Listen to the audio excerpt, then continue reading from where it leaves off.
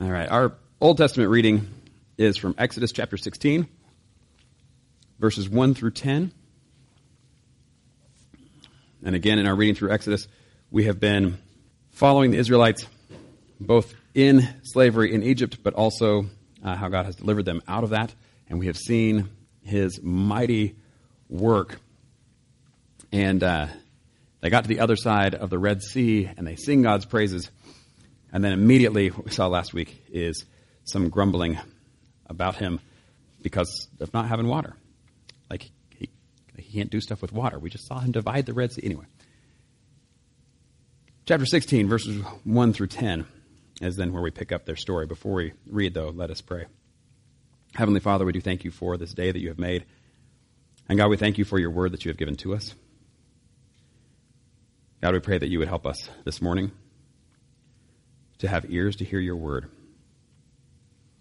to have minds that are ready to think and to meditate on your word, to have hearts that are soft and ready to be changed by your word.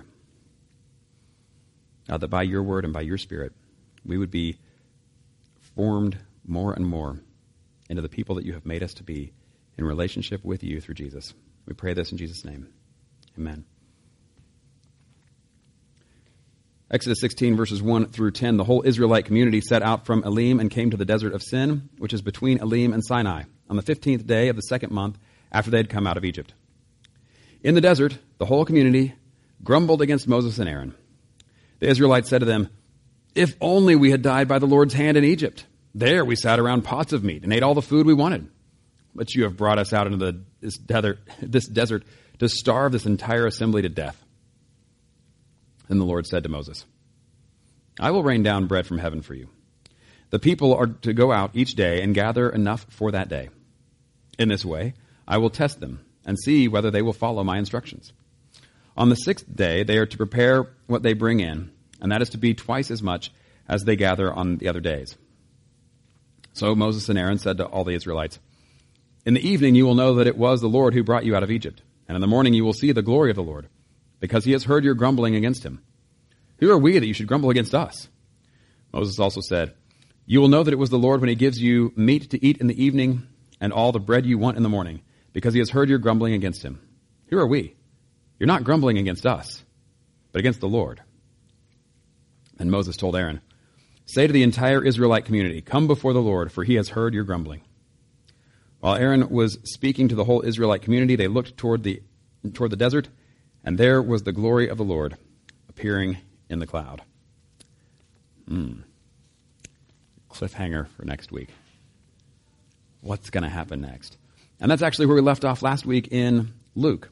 So as we go to our gospel reading in the book of Luke, what we saw last week was a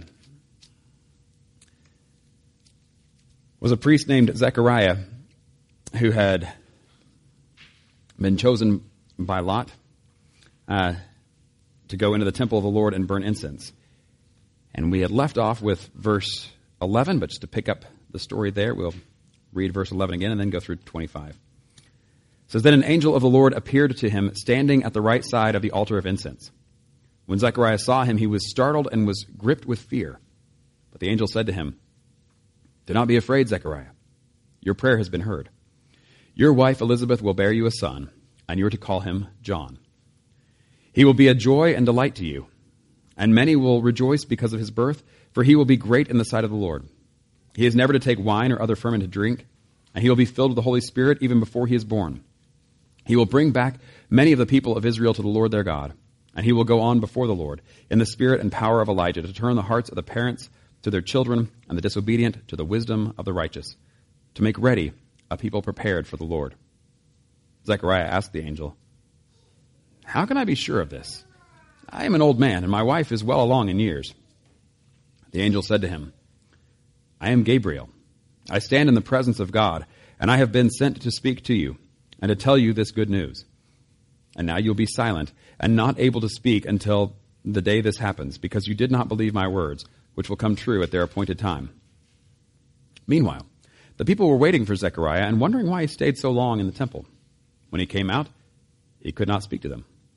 They realized he had seen a vision in the temple, for he kept making signs to them, but remained unable to speak. When his time of service was completed, he returned home. After this, his wife Elizabeth became pregnant, and for 5 months remained in seclusion. "The Lord has done this for me," she said. "In these days he has shown his favor and taken away my disgrace among the people." This is the word of the Lord. Thanks be to God. All right. We started a brand new sermon series last week on Paul's letter to the church in Corinth in 1 Corinthians. And just, nope, sorry, it's good for me now. I forgot that we're going to read it first, then I'll say what it's going to say. Here we go. This is 1 Corinthians chapter 1, verses 10 through 17. If you'll go ahead and get this on the next slide. "I appeal to you, brothers and sisters, in the name of our Lord Jesus Christ, that all of you agree with one another in what you say, and there be no divisions among you, but that you be perfectly united in mind and thought. My brothers and sisters, some from Chloe's household have informed me that there are quarrels among you. What I mean is this. One of you says, 'I follow Paul.' Another, 'I follow Apollos.' Another, 'I follow Cephas.' Still another, 'I follow Christ.' Is Christ divided? Was Paul crucified for you? Were you baptized in the name of Paul? I thank God that I did not baptize any of you except Crispus and Gaius, so that no one can say that you were baptized in my name. Yes, I also baptized the household of Stephanas. Beyond that, I don't remember if I baptized anyone else. For Christ did not send me to baptize, but to preach the gospel, not with wisdom and eloquence, lest the cross of Christ be emptied of its power." And one of the beautiful things about this passage that should give us all hope is when Paul talks about not being able to remember who all he baptized. He's like, yeah, I didn't baptize anybody except Crispus and Gaius. And he's like, oh, yeah, also Stephanas. I did baptize him and his whole household. Yeah, I don't remember if there's anybody else. It's like, Paul, what are you doing there? Oh, same thing we do. Kind of forgetful there. And that seems to be just fine. Okay, now I got it. But I do want to point out what we're talking about again. That's the kind of boot of Italy up there in the top left corner. And we're talking about the area right in the middle of the screen. This is Corinth. If we zoom in on that, there is this little dot right there and the little red line. And that red line we talked about last week is where there is a canal now, but there wasn't at the time. And so people would haul their boats up and over and to get from one side to the other. And this was a city that people would stop in during those kinds of travels. And so there was a lot of kind of wild living, but also from all parts of the world. It's all kind of coming together right there in Corinth. And this is where there is this church. And there is a church that has started in Corinth. You read about how that began in Acts 18 as Paul comes into town.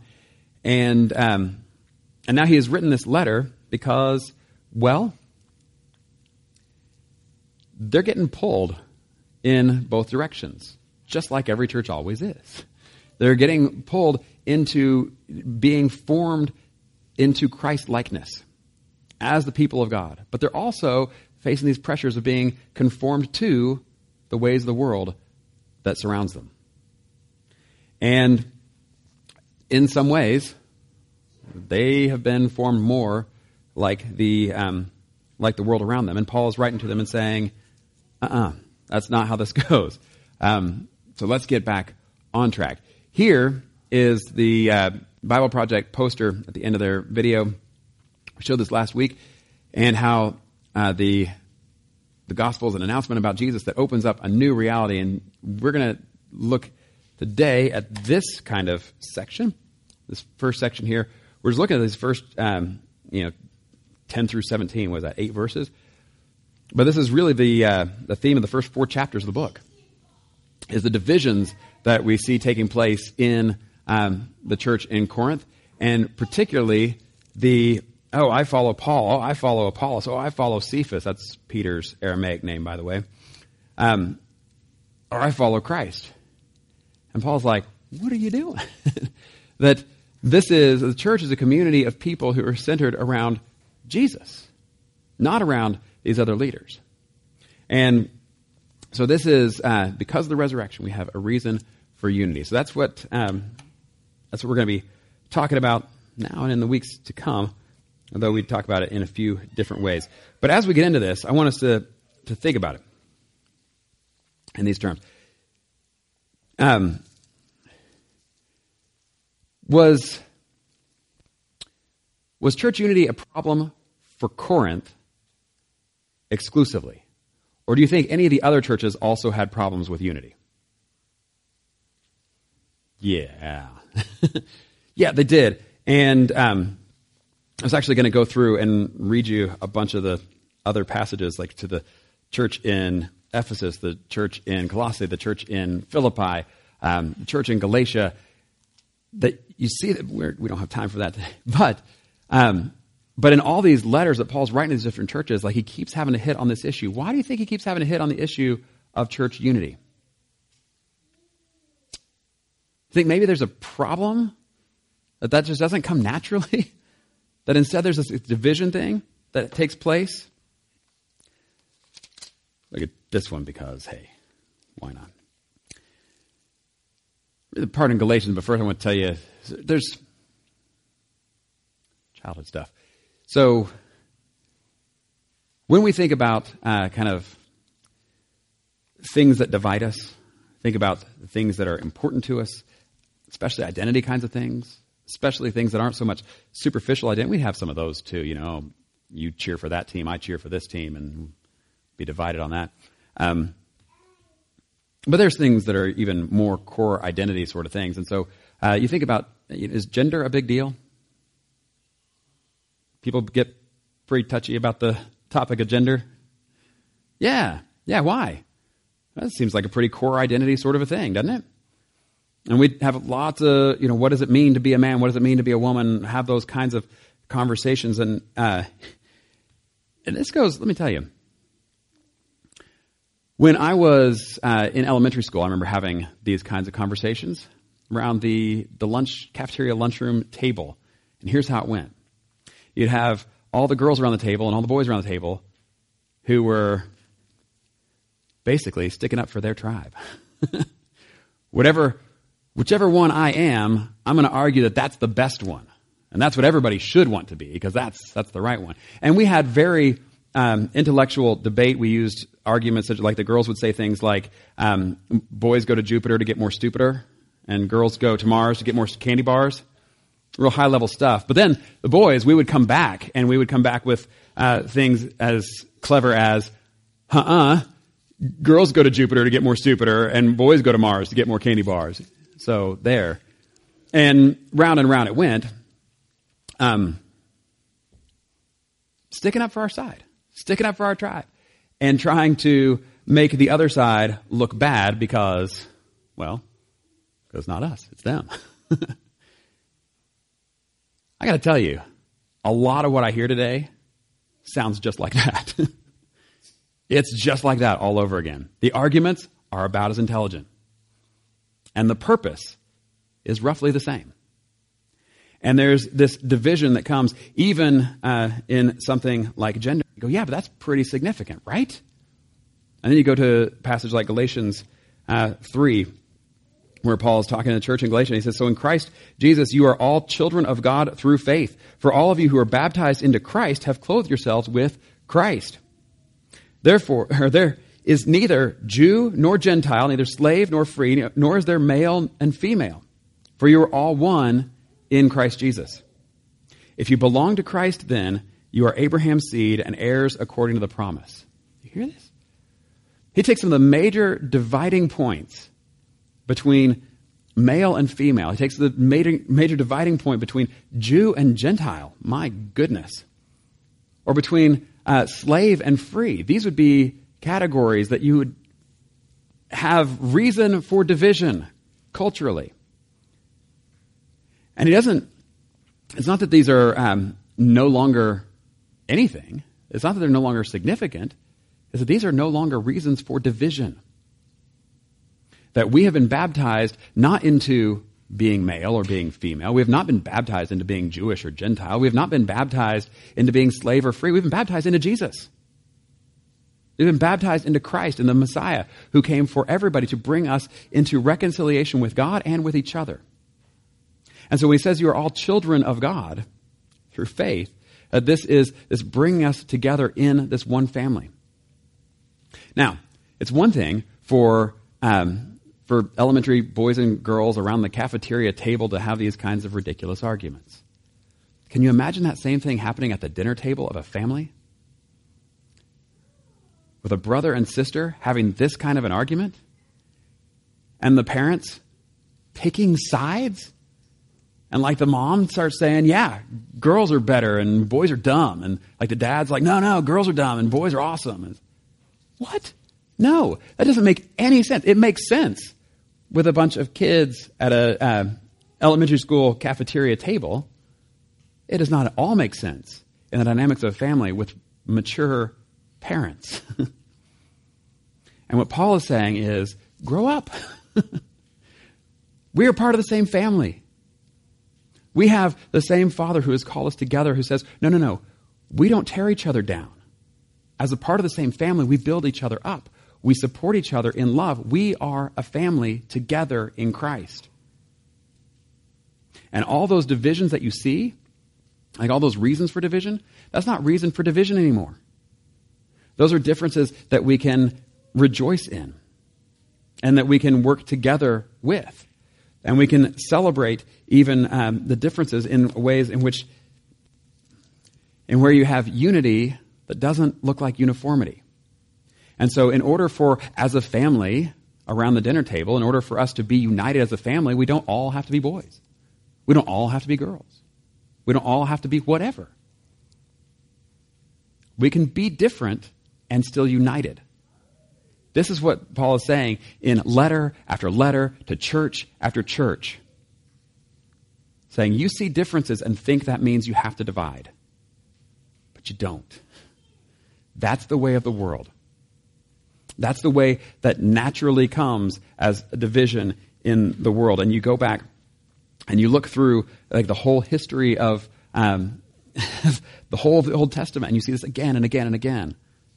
Division after division after division for one reason after another after another.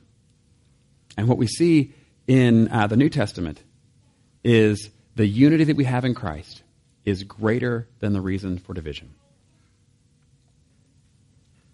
And so he says to the church in Corinth, here, you got these different people that you're following. Is it wrong to listen to Paul? Is it wrong? Should people not be listening to Apollos? Should people not be listening to Peter? Is that what his argument is? No. The problem isn't that people are listening to Paul or Apollos or Peter. The problem is they're seeing the differences there as reason to divide. It's like, you weren't baptized into Paul. This is not a reason to divide. Like, we are all a part of the same team. We are all part of the same family. Whatever metaphor you want to use, we're on the same side. We should be those who are working, as he says in Philippians, striving together as one for the faith of the gospel. Striving together as one. And this is the same kind of imagery you get later on in 1 Corinthians in chapter 3 when he comes back to this same topic about the leaders. And he's like, look, one person may be planting, another person may be watering. That doesn't mean we're working in opposition to each other. We're working together for the same purpose. We are together in this. Now, you can probably think of other ways that we divide today. Yeah? Differences of who knows what. You can think of the arguments that people use as to why one is better than the other, et cetera, et cetera. But I want to tell you, the unity that we have in Christ should be bigger than all of that. There was a comedian years ago who really nailed this when he says, this was Emo Phillips. I don't know if anybody's familiar with the guy. He's an odd duck. And I think on purpose. But anyway. But he says, This is a little dark humor. You'll have to just go along with that. He says, once I saw this guy on a bridge about to jump, and I said, don't do it. He said, nobody loves me. I said, God loves you. Do you believe in God? He said, yes. I said, are you a Christian or a Jew? He said, I'm a Christian. He said, me too. Protestant or Catholic? He said, Protestant. I said, me too. What franchise? Funny stuff. He said, Baptist. I said, me too. Northern Baptist or Southern Baptist? He said, Northern Baptist. Me too. Northern Conservative Baptist or Northern Liberal Baptist? He said, Northern Conservative Baptist. I said, me too.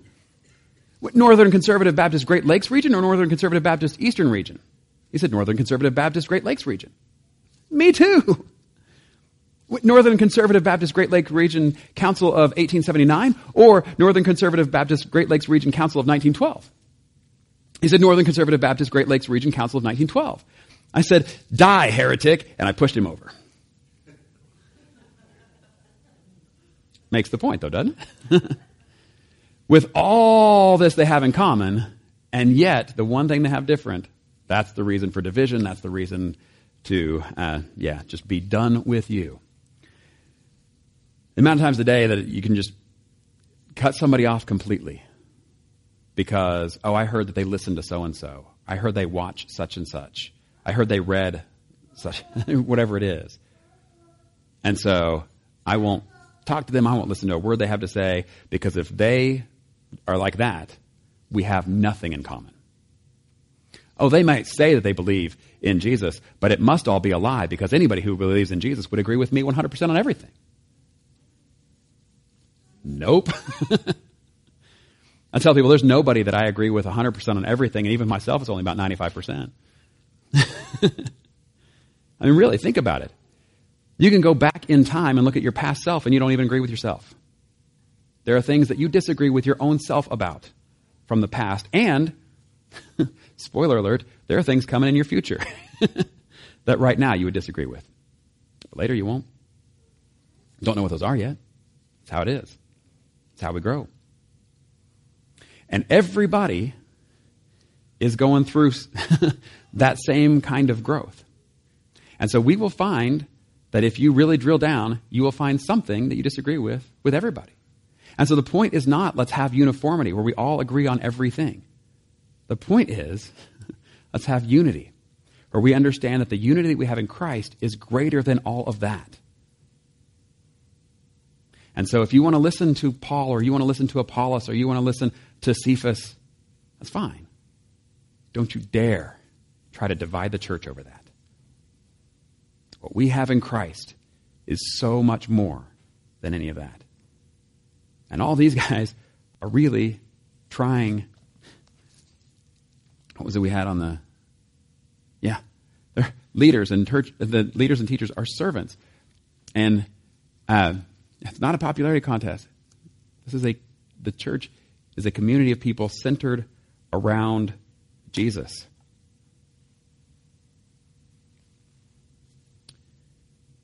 Unfortunately, today there are people who would feel more at home. Talking about family language. People who would feel more at home with somebody who does not share their faith in Jesus, but who votes the same way as them, than they would feel at home with somebody who votes differently, but shares the same faith in Jesus. Brothers and sisters, this should not be. If that is where we are, we have got things out of order. And we have been discipled by people who are leading us astray. We should have, and we should understand, that the unity that we have in Christ is greater than the other ways the world tries to divide us up. This is, I understand, a very countercultural message. This is not the way the world sees it. And you will hear voice after voice after voice saying what I'm saying right now is absolutely wrong. I understand that. I don't agree with that. I really think that what we see scripturally is that the unity we have in Christ is greater than those other divisions. And I really do see that we will all still fall into those divisions. We will still divide on certain things because that's human nature, and we do keep on sinning. But we are supposed to be those who recognize that when we fall into a pit, that it's actually a pit. And together we're supposed to help each other recognize that and get back out on track. But I will tell you, if that's the way you're viewing things, there are other people who are in the pit who don't want to get out. They do not want to get out, and they don't want anybody else to get out either. And so there will be enemies made if you say, no, we're not going that way.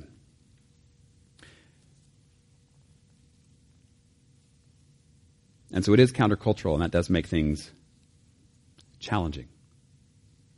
But again, not only is the unity that we have in Christ greater than those other reasons for division, but the power we have in Christ is greater than that too. Verse 17, Paul says, "For Christ did not send me to baptize, but to preach the gospel, not with wisdom and eloquence, lest the cross of Christ be emptied of its power." In other words, and we'll look at this again next week, the foolishness of the cross. Because what Paul says is, I understand to the to the world that doesn't understand Christ, what I'm saying sounds like the dumbest thing they've ever heard. But if you understand the message of the cross, if you understand that what Jesus has done is very, very different than the way of the world, that you'll understand there's a power there that is not found in the wisdom of the world.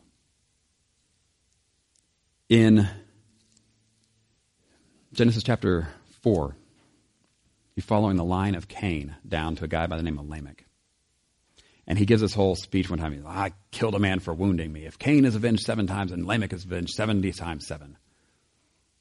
Vengeance to the extreme. Nobody's going to mess with me. Everybody's going to know who I am. This is the way of the world. This is the wisdom of the world. You know where you hear those same numbers again? It's fast forwarding on to Jesus. When Peter says, how many times should I forgive somebody who sins against me? 7 times? Maybe? Up to that? Possibly? And Jesus, I think, intentionally calling back to this story of Lamech, says, no, you forgive all the way. 70 times 7. This is very different than the wisdom of Lamech, who says, everybody's going to know who I am. That kind of thing. Instead, Jesus is like, no, you're going to forgive because your purpose is not to let everybody know who you are. Your purpose is to let everybody know who God is and what he's like. And if you read that section in Matthew 18, Jesus goes on to then tell a parable. And basically the answer to Peter, when he's like, how many times should I forgive? The basic answer, and I'm doing a lot of paraphrasing here, is, well, how many times should you put up with somebody before you cut them off completely? Before you answer that question, answer this question. How many times do you want God to put up with you before he cuts you off completely?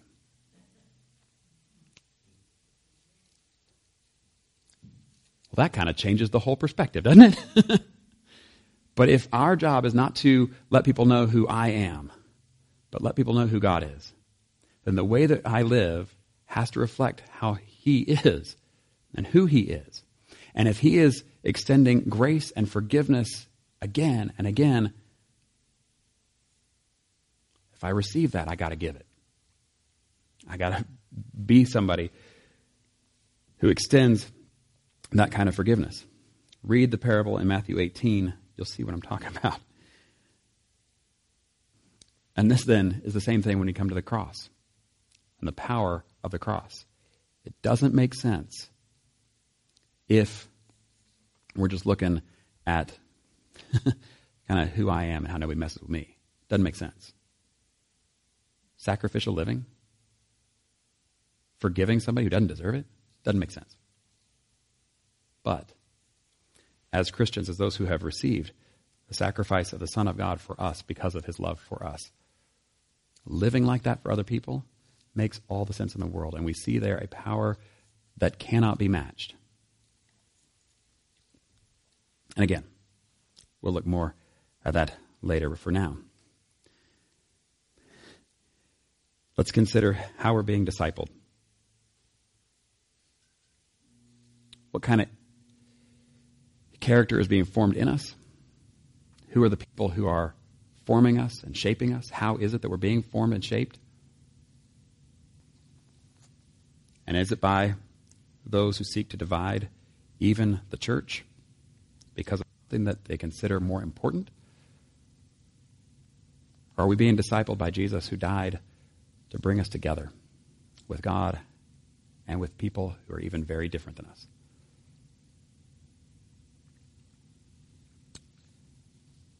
I pray that where we have gotten off track, we will recognize it. We will repent and come back. And that where we are on track, God will strengthen us and enable us to persevere even in the midst of cultural forces that are raged against us. That we would know that the unity that we have in Christ is greater than any of these superficial differences. In the name of the Father, the Son, and the Holy Spirit. Amen.